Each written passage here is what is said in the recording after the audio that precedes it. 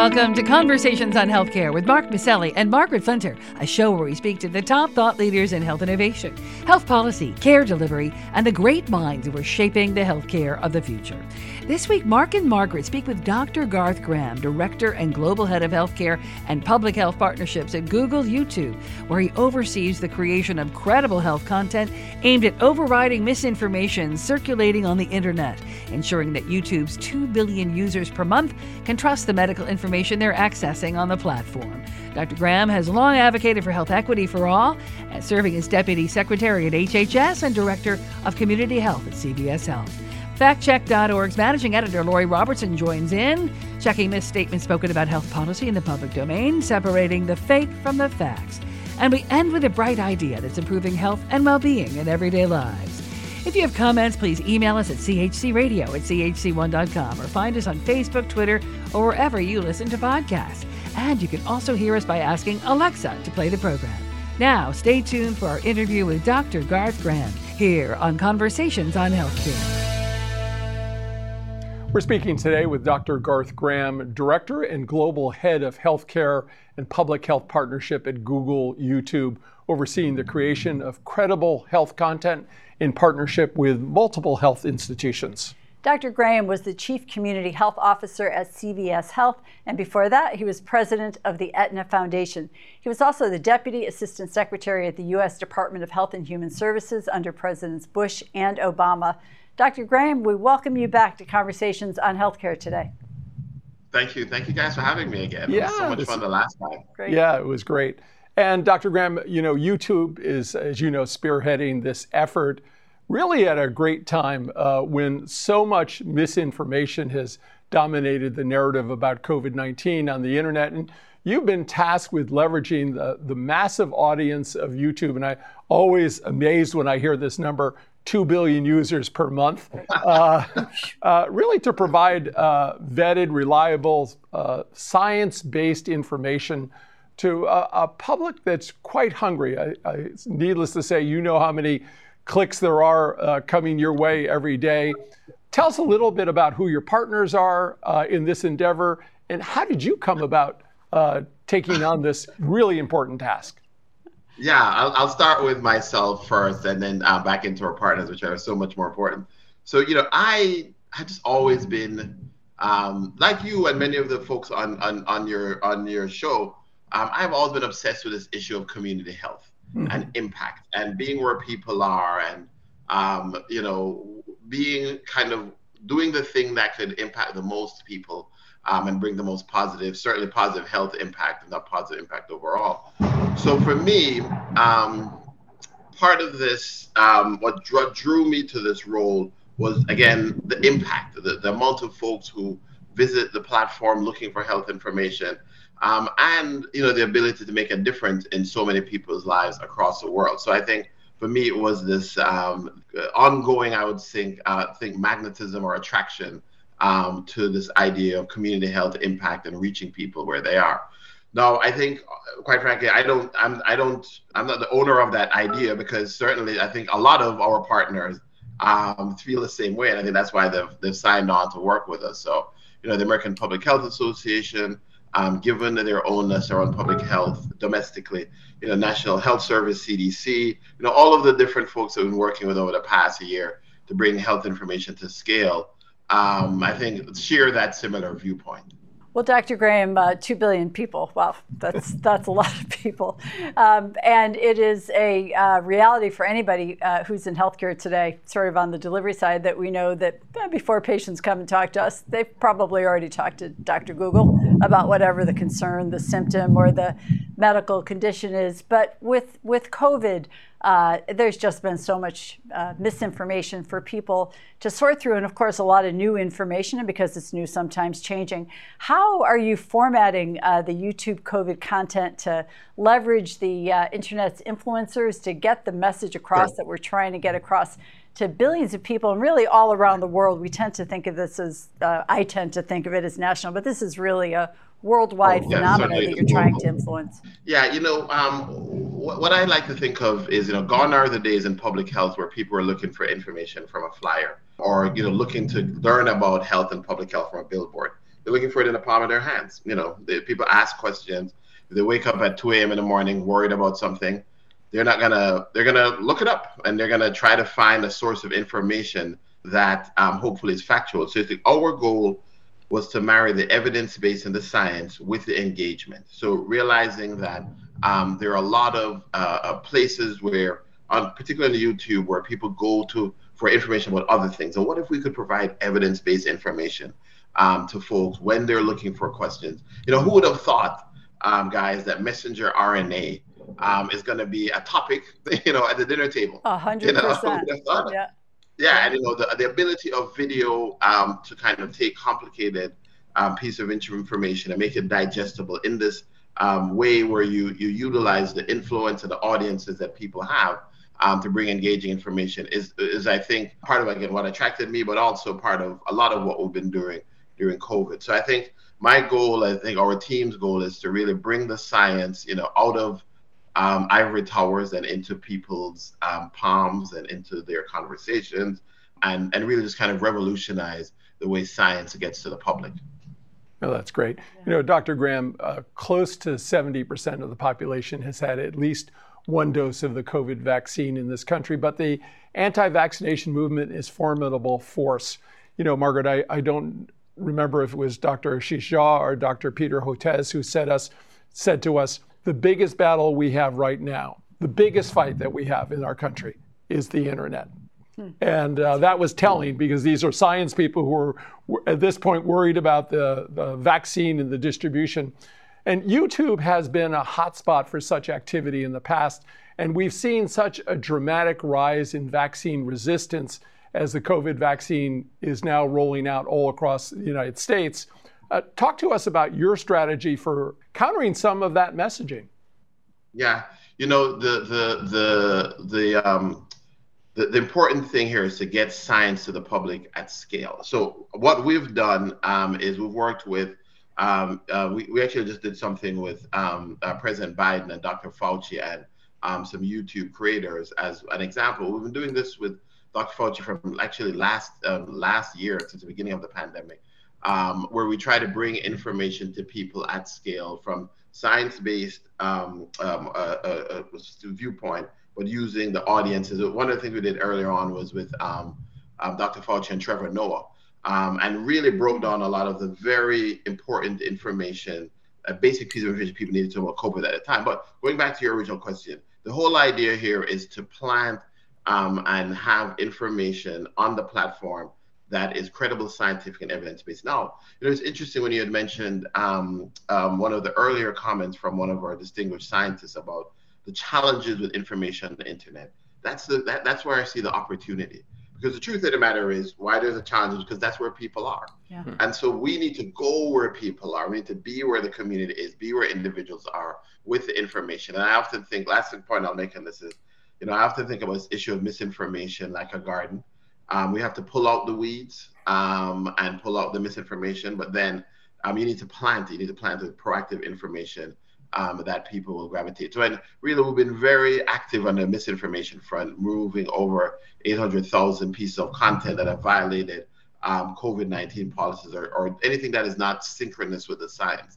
I may lead people down the wrong path. So I agree with much of what folks are concerned about. A part of why I'm in this role is to really help us tackle that issue and make sure we can get information to scale to the public.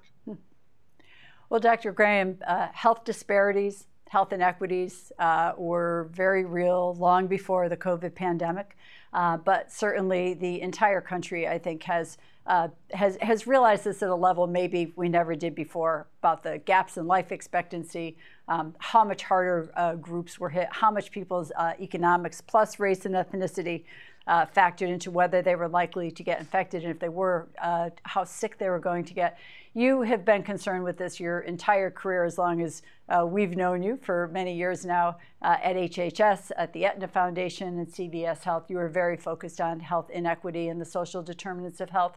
How are you using your new role in this incredibly powerful platform to address health disparities, health inequity, to really engage populations that most need this information? You've got this incredibly powerful tool. as powerful as your tools were before, baby, this is the most powerful one yet. How are you putting this in service of those goals that you have? Thank you for saying that. You're right. I have been, I've had the issue of health inequities as a part of the reason that gets me up in the morning, that kind of drives and has driven my career and day-to-day decisions. So think about this. Think about the ability of platforms like YouTube to empower folks from underserved communities with information. Now, there are issues that we have to continue to deal with around social determinants of health, structural racism. But I view the power of the platform is reaching communities with engaging information that allows them to make the right decisions for their communities. And in fact, during COVID, some of our primary partners were folks who were tackling health disparities with the pandemic, with the Kaiser Family Foundation, as well as folks like the Black Coalition Against COVID, and other similar groups were some of our first partners in working together. And it's because, like you said, this issue of health disparities is real, has been real for a long time, but has certainly COVID, I think, unearthed some visibility on that. So working with the partners to reach Black and Brown communities is particularly important. And also educating the community, the broader community, about the challenges within Black and Brown communities is a big part of our agenda, and how our work will continue moving forward. We're speaking today with Dr. Garth Graham, Director and Global Head of Healthcare and Public Health Partnership at YouTube. Dr. Graham, I was thinking as you were talking about the garden, prior to COVID-19, we had sort of only one variety of plant in there, which was in-person visits, right? We only had one thing in the garden. And obviously with COVID-19 coming along, we've had this dramatic shift to and adoption of telehealth. And I think about the population that we care for, 95% of them live at or near poverty. The ability to simply use your phone, you didn't necessarily have to have a smartphone, you could do telephonic, was so important, so transformational. And now we're getting to this point where there's a COVID 2.0 delivery model using telehealth and other things. And I'm wondering what your thoughts are on it. You've been in the forefront of so many transitions and transformations in healthcare, but how does YouTube's content help better communicate to patients online? And what might that system look like as you look down the future? Oh yeah, that's a big part of what we're thinking about now. So thank you for asking that. So if you think about it, what telemedicine really is, again, is this idea of reaching patients where they are. You don't have to get up and put on your clothes and your shoes and socks and go to the doctor. Your doctor is coming to you in your own home. And that telemedicine is a gift that we should have been unwrapping a long time ago. So thank you, COVID, for allowing us to move faster. But as you know, it's been moving way too slowly for a long time. So that's a good thing. So we see our platform as a complement to that. This idea of getting information. So, if the clinical visit is over and there's other things that patients need to read about, watch, understand, listen to, that's where they go to places like Google and YouTube to get information. And what we want there is to have scientific information that complements much in terms of what they would have had in that clinical encounter. Similar to how, in the old days, I say the old days, like last year was the old days, but when people go to in-person visits, when they're out of the visit, there are other things that are in fact impacting how they make that decision. And so in the digital realm, this is where you see platforms like ours and others, be able to supplement that information, making sure that, again, it is evidence-based, credible information that is, that engaging where we're presenting the science. So really all of these tools are complementary. And certainly, as you just pointed out, COVID has accelerated that. But I don't think we'll be able to go back, because now patients and individuals and consumers know what it's like, and they know that we can do it. So I think we'll have to continue to evolve to meet people where they are. Well, Dr. Graham, I think continuing somewhat along that theme, all signs, all data points to a real escalation in behavioral health issues, mental health issues across the lifespan, but particularly in our teenagers and our younger children as well. Everyone's very concerned about this. You were joined by experts from Harvard School of Public Health recently with some influencers and some teens. I think we still call them digital natives, although I think that's getting to be kind of an old-fashioned term already. They've been accessing the internet since pretty much they were old enough to point a finger. They're pretty comfortable, it seems, sharing their feelings online and getting help through telehealth. I know you've been studying this issue. What other solutions do you think telehealth might have to offer as we confront really a gap between not just getting teens to use telehealth, which I think is the easier lift, but just the enormous, perhaps, gap between the demand and the supply available to meet it? Yeah, no, it's a very good question. Right now, as you just pointed out, across all populations, we are seeing increases in incidence of depression, anxiety, certain substance abuse, all of those things that I think are the sequel of the pandemic. You've seen that across the world. So, right now, what we have to think about is, as people, where are folks? Again, how do we reach them with information? How do we get, how do we link them to resources? How do we link them to, the kinds of things that are coming out from SAMHSA, the Substance Abuse and Mental Health Service Administration, the kind of things that are coming out of community groups who have created resources that are viable and impactful in general. So a big part of, as you just mentioned, what we've been working on is this idea of connecting people to resources, and also ways in which for the less serious end of the clinical spectrum, how can we educate people on coping techniques and the kinds of things that help improve their daily life. But once you get past a certain level of challenges, how to connect people, have them understand where to go and seek for more serious care. But you are so right. When you look at some of the search criteria that we've been seeing spikes on over the last couple of months, it is just emblematic of the fact that this pandemic left a lot of folks socially and emotionally burdened. And digging our way out of this is going to take us a long time, but we have to be there for people where they're at to be able to help them on this journey. You started this conversation off talking about one of the reasons you took the job was really giving you this incredible platform. I noted that you were at a Harvard event recently, Look Back, A Way Forward with Dr. Fauci and Karen DeSalvo, who you work with at Google Health, and Harvard's Michelle Williams. Talk to us about the engagement, though, with the user. How does the user play a role in making the internet better or making YouTube better? What's that engagement look like? Because that seems to be past the folks that we all look up to. It's really about us as a community working together. Yeah, I love the way you asked that question. We are used to healthcare being very system-centric. Mm-hmm. So we think of the healthcare system and how we get care to the person. We rarely, there's been a lot of talk about patient-centered care, but we haven't done a good job of doing that as a national healthcare community. And that's where you think, and the funny thing about the tech industry and the way in which a lot of the technology products are made is they're very user-centric. So, you start to look at this from a totally different lens, where you start with the person's journey and how they're going to interact with the system. And then how does the system change and maneuver? How does a platform deliver information? How are things created from a patient-centric, user-centric standpoint?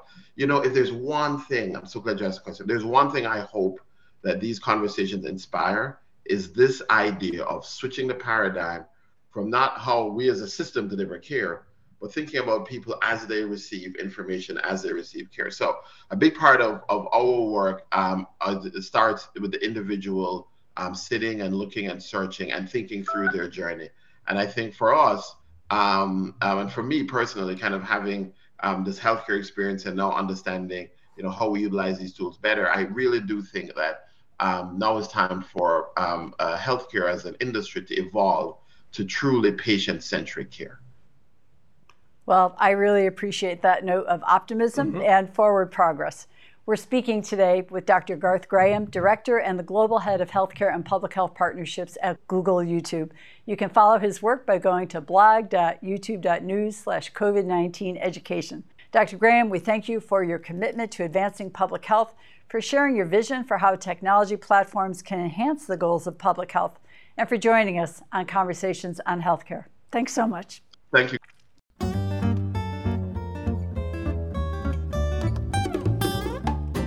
At Conversations on Healthcare, we want our audience to be truly in the know when it comes to the facts about healthcare reform and policy. Lori Robertson is an award-winning journalist and managing editor of factcheck.org, a nonpartisan, nonprofit consumer advocate for voters that aim to reduce the level of deception in U.S. politics. Lori, what have you got for us this week?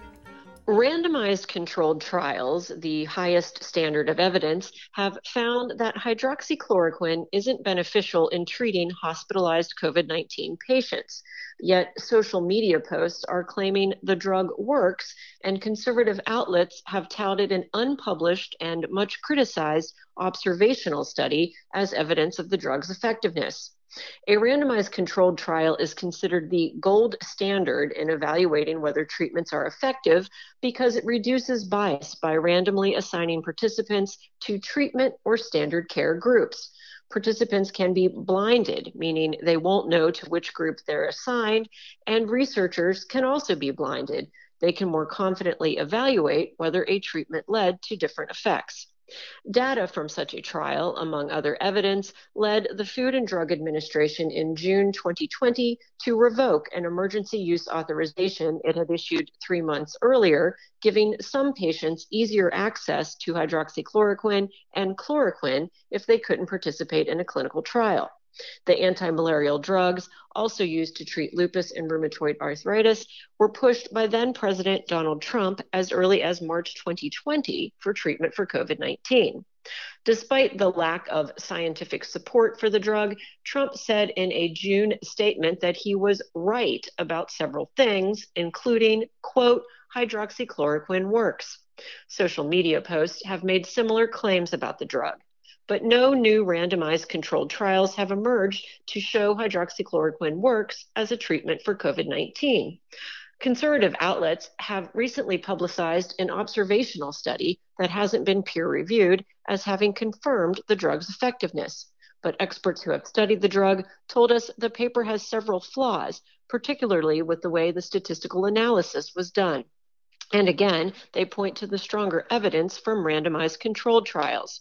One meta-analysis published by the journal BMJ provides a look at the combined findings of such trials of several drug treatments for COVID-19. It continues to be updated when new findings emerge. That meta-analysis concluded that hydroxychloroquine and some other drugs, including the antibiotic azithromycin, quote, do not appear to reduce risk of death or have an effect on any other patient-important outcome. The only FDA-approved treatment for COVID-19 is the antiviral drug remdesivir, which the FDA approved for COVID-19 patients 12 years of age and older requiring hospitalization. As of late June, 11 drugs and biological products have emergency use authorization from the FDA for COVID-19. And that's my fact check for this week. I'm Lori Robertson, managing editor of factcheck.org. FactCheck.org is committed to factual accuracy from the country's major political players and is a project of the Annenberg Public Policy Center at the University of Pennsylvania. If you have a fact that you'd like checked, email us at chcradio.com. We'll have FactCheck.org's Lori Robertson check it out for you here on Conversations on Healthcare.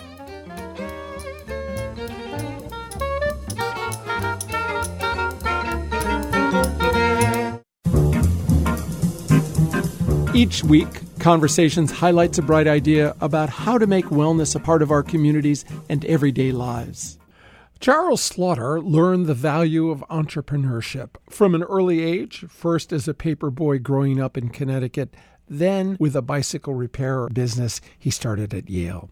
Later, he took the passion globally as a field organizer for a microfinance company, Trickle Up. Then came his first successful venture, TravelSmith, a $100 million online clothing supply company for serious global travelers. But his travels also showed him another stark reality: the number of children dying in third world countries from treatable diseases due to lack of access to basic medicine. On average, in the countries we work, somewhere between 50 and 100 out of 1,000 kids will fail to reach their 5th birth. There's only 3 or 4 sort of major causes of this: diarrheal disease, malaria, and pneumonia. What is shocking is that all of those things can be addressed at extremely low cost. But the barrier is effectively delivering what we know works. He wondered how he could put the power of healing in the hands of villagers themselves, and he realized a successful model already existed. The challenge is, how can we reinvigorate this idea of door-to-door healthcare, make it both more impactful and financially viable in places where financial resources are extremely limited? I'm thinking about that and I go, wait a minute, hold the phone. Isn't there a business model that excels at that?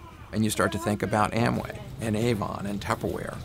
Further research, I actually went out and enrolled as an Avon lady and tried to learn it from the inside. After training as an Avon lady himself, he founded Living Goods, a company that sells not makeup, but life-saving essentials like drugs to treat malaria and diarrhea and solar light. In a sense, what Living Goods does is quite simple. We recruit, train, and support networks of community health promoters who go door to door every day, teaching families how to improve their health and wealth, and then making a living by selling high-impact health products like simple treatments for malaria and diarrhea, healthy fortified foods, high-efficiency cook stoves, solar lights, and water filters. Sales associates go from home to home in their villages, not just selling the goods, but teaching the families in the entire community how to use these life-saving essentials. Every agent works as an entrepreneur under the Living Goods brand. We typically partner very closely with a local government. So where we operate, we are the government's community health army. And now, perhaps most importantly, they get a smartphone. And that smartphone has a Living Goods designed application on it that can help them with a guided diagnosis of childhood diseases, that enables them to register and support pregnant women, and reminds them to follow up with those customers. There are now Living Goods sales associates serving the needs of some 5 million residents through sub-Saharan Africa, and the results are quite impressive. In some cases, infant and child mortality is down 25% in the communities being served. I think within 10 years' time, it's possible that every community who needs a community health worker can have one, to make sure that that kid doesn't die of malaria or pneumonia or something else ridiculously simple that they needn't die of. Living Goods, a simple grassroots business model facilitating the distribution of low-cost, life-saving materials to families living in low-resource areas. Most of the health centers are very far, and these mothers, these fathers do not have access to these health centers. But with the Living Goods, we are always there for them.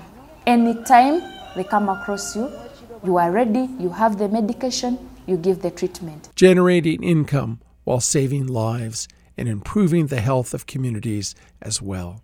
Now that's a bright idea. You've been listening to Conversations on Healthcare. I'm Mark Masselli. And I'm Margaret Flinter. Peace and health. Conversations on Healthcare is recorded at WESU at Wesleyan University, streaming live at chcradio.com, iTunes, or wherever you listen to podcasts. If you have comments, please email us at chcradio@chc1.com or find us on Facebook or Twitter. We love hearing from you. The show is brought to you by the Community Health Center. COVID-19 is impacting the world and changing the face of healthcare. Conversations on Healthcare with Mark Masselli and Margaret Flinter welcomes the greatest minds in health policy, technology, and innovation from Dr. Anthony Fauci. There are going to be more than one vaccine that's going to be approved by the FDA. Surgeon General Vivek Murthy. If we really want to get treatment right, we've got to integrate it with primary care. We're bringing these experts straight to you Saturday and Sunday mornings at 8:30 on the Federal News Network. Conversations on Healthcare is a production of Community Health Center, Inc.